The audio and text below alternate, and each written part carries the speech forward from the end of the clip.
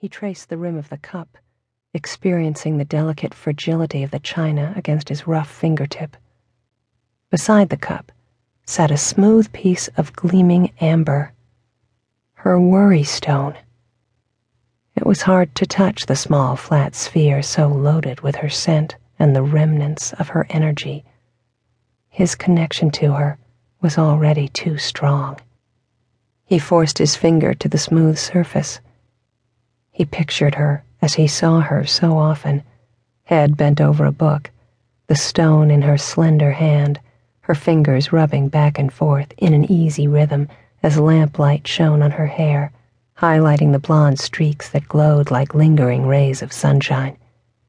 He picked up the amber and carefully put it in his pocket. She'd need her worry stone. He turned to go and made it halfway to the door before he stopped. He glanced beyond the door, the anonymity of the night calling him. Behind him, the cup and saucer sat, a ritual incomplete. The amber burned in his pocket. Rituals mattered, kept a body sane. He more than anyone understood that. He hesitated a moment, and then returned to the table. The sense of connection increased as he picked up the delicate china. Tea sloshed in the cup. A growl rumbled in his throat. She hadn't even gotten to finish her tea. He rinsed out the cup and saucer and placed them on the drying towel, completing her ritual. He paused an instant, his fingers resting on the fine material of the lace-edged white towel.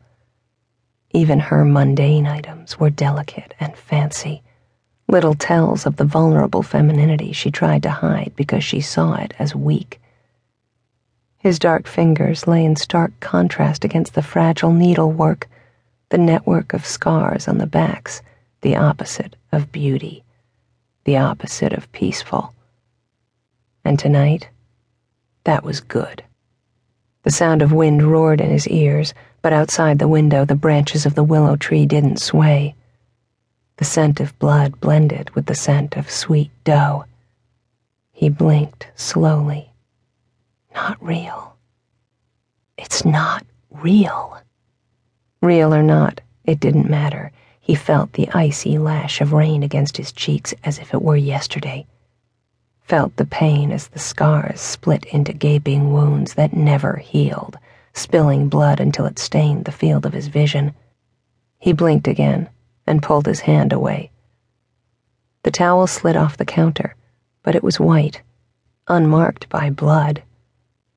Just another trick of his mind, heralding the split building inside as all the rituals he'd devised over the last 3 years to protect the world from himself tore off, layer by layer. He put the towel back to rights, but inside the destruction continued, and the beast howled to be so near its freedom. And this time, he didn't fight it back. He would have stayed invisible forever, blending with the shadows, enduring the cacophony of his life until something brought it to an end, if they hadn't touched her. But they had. They'd slipped into his private sanctuary and threatened the only thing that mattered, the only good he knew. He turned on his heel, melting comfortably into the shadows of the room, heading out the door. No longer human. No longer anything but the deadly specter he'd been taught to be.